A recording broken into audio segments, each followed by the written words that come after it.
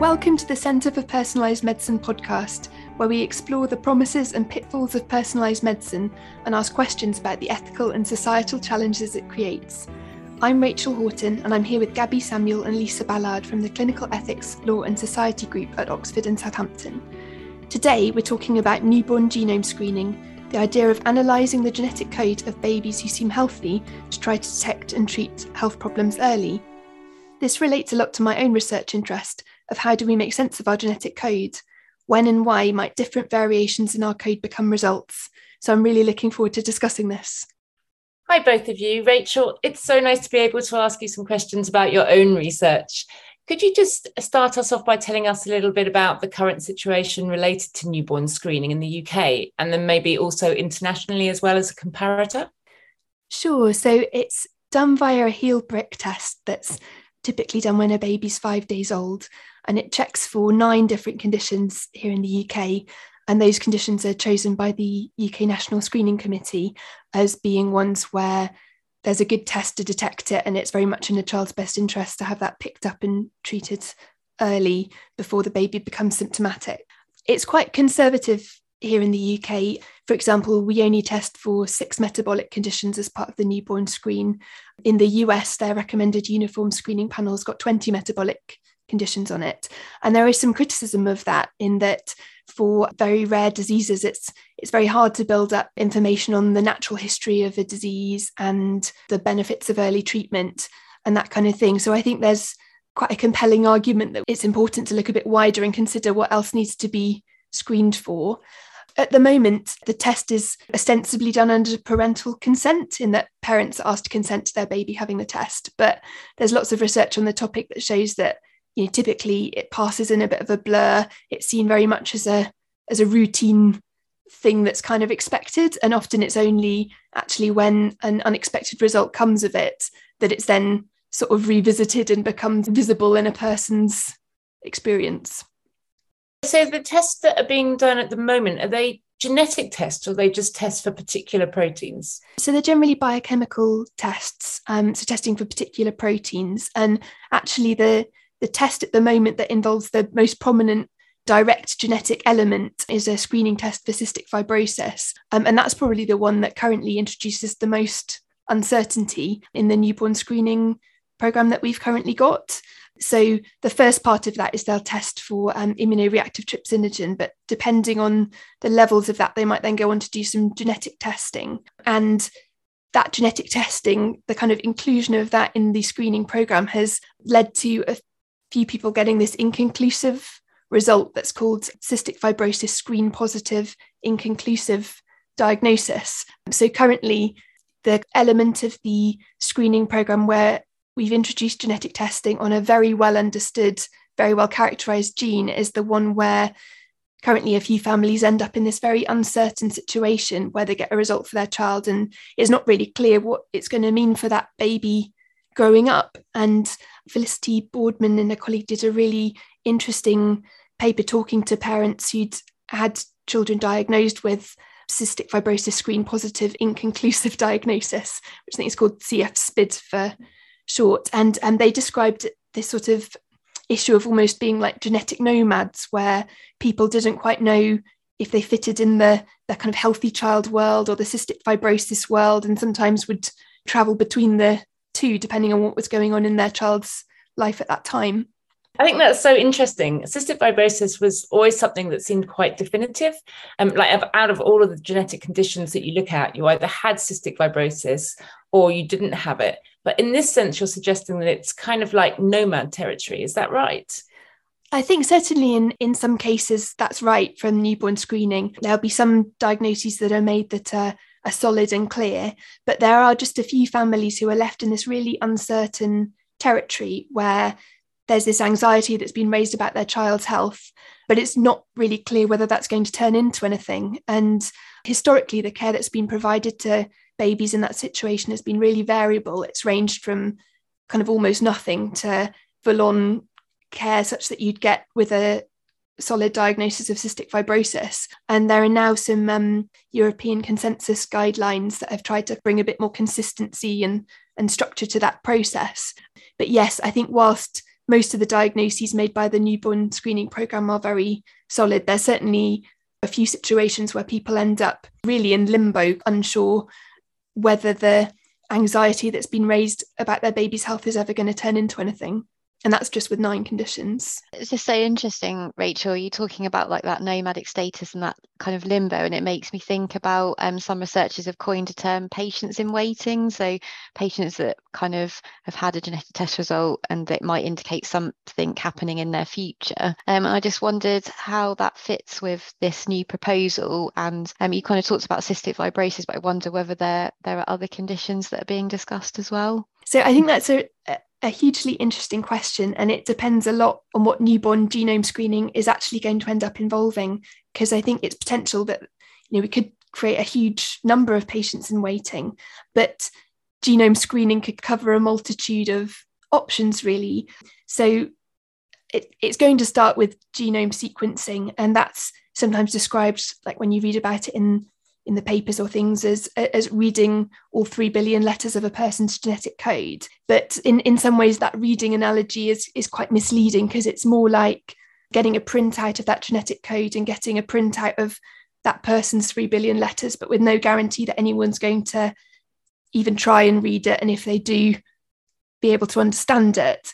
And I think the consequences of the newborn genome programme will essentially depend on how much of the genome book for a person the programme tries to set out to read, because the wider we look, the more uncertainty we're going to generate. So there's research that looks at genomes of healthy adults or people who we all kind of consider to be healthy at this stage, and finds that, if we did a genomic test on any one of us, we'd probably each have about 50 genetic variations that, if we ran it through a database of disease-causing genetic variations, they'd be in there. So we've all got stuff that looks a bit worrying and concerning in our genetic code. And there's a study recently on UK Biobank that shows that once you start to look at very large numbers of genes in one go for a person, odds are you'll find something that looks concerning. So we've each got about 23,000 genes. They found that once you look at 500 or more disease genes, most people will have something that looks at least kind of hypothetically a worry. And in studies like that, in Biobank or in studies of adults who seem healthy, we've got the reassurance that, well, they've grown into healthy adults, so it's unlikely they've got lots of different very rare genetic conditions. It's really so much harder to make that call on a baby, because they won't have had time to grow into loads of the features that might kind of steer you clinically to thinking they've got the condition or not. And I think it just highlights really how little we know about a lot of the genetic code and how it works. The variations that I mentioned in the database of disease-causing variation, some of those will be in, and that will be incorrect in that variation won't truly be linked with a disease. Some will be because perhaps it is, but in certain contexts or on a particular genetic background, or when you're exposed to a particular risk factor. And I think there's a whole load of subtlety in that and in its interpretation that we, still unpicking and has yet to be understood. So I think it's going to be very hard to make sense of what you might find in a newborn baby unless we're looking at very well understood genes in quite a restricted and conservative way, really. So, given that, I really like this idea of reading the book. It's a really nice analogy. But given all of this complexity, what's the idea? Is it to read like quite a lot of pages of the book, or just to pull out, specific areas of the genome and look at those in a lot of detail? That's a really key question. And I think it's kind of unknown, because the Newborn Genomes Programme is still very much in its infancy and is being co-designed with parents, people across the NHS and other experts. But I think the consequences of the programme will be massively different depending on how much of the book they try and set out to read. If they decide to look broadly, that's going to introduce a lot more uncertainty than we currently have from the newborn screening programme, and potentially create a huge number more patients in waiting, like you mentioned, Lisa. There have been some studies in America, the EnSight studies, that have looked a bit at genome screening in babies. They tried genome screening in a few hundred babies, and with the sort of amount of the book they chose to read, 3 to 8% of babies had some sort of finding fed back from that. And from those, there that, there were several findings that probably were very much in a baby's best interest to know about early. But there are a few others which were perhaps a bit more of a grey area, like, for example, a potential predisposition to developing a heart condition where no one can put a number on it. No one knows if it's that solid a risk. And that baby could potentially have screening. And in all cases, actually, those variants have been inherited from a parent. That parent could have screening. Perhaps if it came from a grandparent, they could have screening too. But you just think that's a whole lot of screening escalating out to a whole lot of people that's going to cost money and cause anxiety and needs kind of thinking and planning about. A lot will depend on how much they choose to look at of a person's genome. And you wonder if they might be likely to take a more conservative approach and look at substantially less of it. But then it would be possible to get the data you need to do that sort of analysis without looking at a person's entire genome. That sounds like quite a good idea, because otherwise it sounds like this massive risk society, which to me, as I suppose a sociologist, raises quite a lot of social questions. I guess as a psychologist as well, I'm thinking about the psychological burden of results on parents and then how they communicate that to their children later on. Yeah, absolutely. I think it needs so much thinking about, really, because those projects I mentioned in the US, that was a few hundred babies.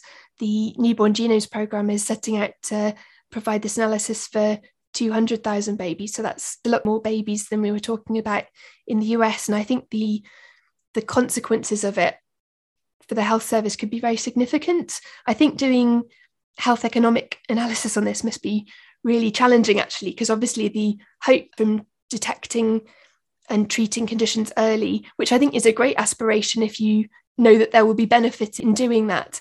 But I guess the hope would be, if you do that successfully, that you, both the baby and family, avoid them becoming really ill, but also you save money for the NHS in the longer run, because they don't then become really ill and need, all sorts of admissions and things because it's been picked up and proactively treated. And I think that's a great aspiration.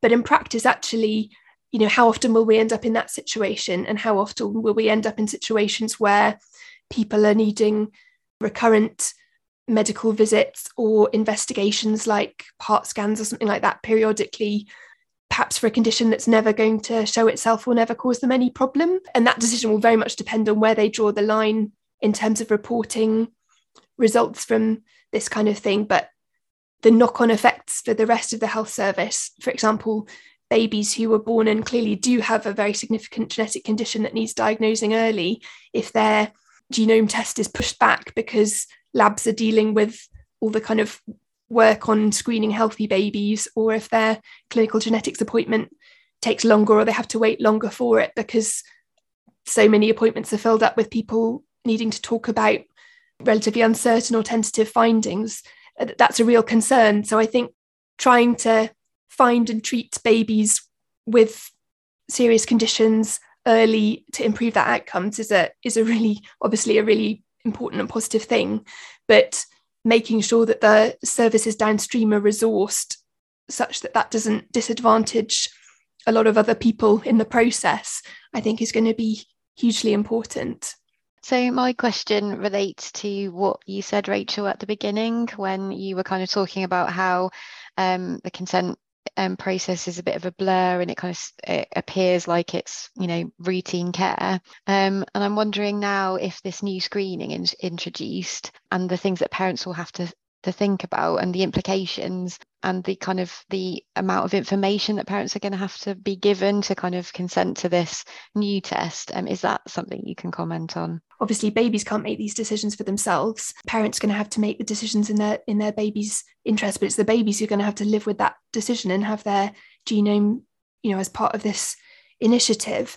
And I think there are huge challenges in when is the best time to ask parents about it. I think there's a lot of thought about maybe having those conversations during pregnancy where you perhaps have more kind of time to reflect on it and to engage with all the complexities of it. But perhaps the person who you're making those decisions for is also a bit less tangible at that stage. My biggest concern is will this just be seen as like a better version of the heel prick? Like, because I think on face value, if you're like, oh, you could have this standard test for 9 conditions, or you could have a test for a whole load of extra conditions, it might seem like fairly obviously it's better to be tested for as much as you can be tested for. And that's the way it's often described when politicians are making announcements about it, or when it comes up in the news, health secretary and things saying we want every baby to have the best possible start in life by having their genome sequenced as soon as they enter the world. And that's the future kind of personalized preventative medicine. And obviously that's a sort of, very powerful image. And, if by getting a genome sequence you could do that, you think many people would want to. But I think, and the complexity of undertaking this doesn't mean that it's not a good idea, where we can try and diagnose and treat rare conditions early, to try and use genetic technology to do that. But I think we have to be really explicit that trying to use technology to make diagnoses earlier comes at a price. And that price is a lot more people living with uncertainty and living with questions raised about the future of their baby, and all sorts of potential downstream implications in terms of, will that affect their prospects growing up, or what kind of activities people are comfortable with them engaging with at school, and all that kind of thing, if some concerns been raised about their health that might actually never turn into anything. So how is the Newborn Genomes Programme going to decide what to report? Where is it going to place those thresholds in terms of what to report back and what not to? It's a really difficult question where the threshold should be for saying, yes, this is a useful thing to report back from this genome test. And I know it's something evidently that the Newborn Genomes Programme is considering very deeply and involving a lot of people in the co-design process. I guess, my question in some ways would be, are people who've had uncertain or potentially unhelpful results from genetic testing being included in that dialogue as well, in that, are parents of children with CF SPID, or, parents who've had uncertain findings from genetic tests being included in those conversations? Because I can absolutely see the argument that for example, if you have a baby with a rare condition that would have been picked up via screening if you were born in the US, that hasn't been because you happen to be born in the UK, that it feels like that aspect of things, you can see it, we need to improve from where we currently are. But what we're kind of opening up in trying to make that step into using more extensive genetic testing, the capacity to introduce more uncertainty needs to be really kind of headlined in that. And if a response to that is, actually, we're going to take a much more conservative approach to this, and we're only going to look at a very limited amount of the child's genetic code, i.e. kind of only read a few lines of the book of the genome, then I think it needs to be really explicit that these genomes are being collected, but only a tiny bit of it is actually being looked at for the child's direct benefit, and really clear conversations as to what's happening with the rest of that data and what's the future going to be around how that's used. So, and just to finish up, if you had one take-home message that you could tell people about newborn screening using genomes, what would it be? I think it would be that issue that breadth and clarity are in conflict when it comes to genome screening, and the wider you look, the more uncertainty you invite. And moving from 9 conditions to many more conditions isn't a sort of simple upscaling of a heel prick test. The wider we look, the more kind of patience in waiting we're going to create, and the more carefully we need to think about, have we planned for that? Are people prepared for that in consent conversations? Is the health service funded to deal with all the extra medical interventions that they're going to need? Thank you for listening to this episode of the Centre for Personalised Medicine podcast. If you'd like to find out more about personalised medicine and its promises and challenges, please visit the Centre for Personalised Medicine website at cpm.well.ox.ac.uk.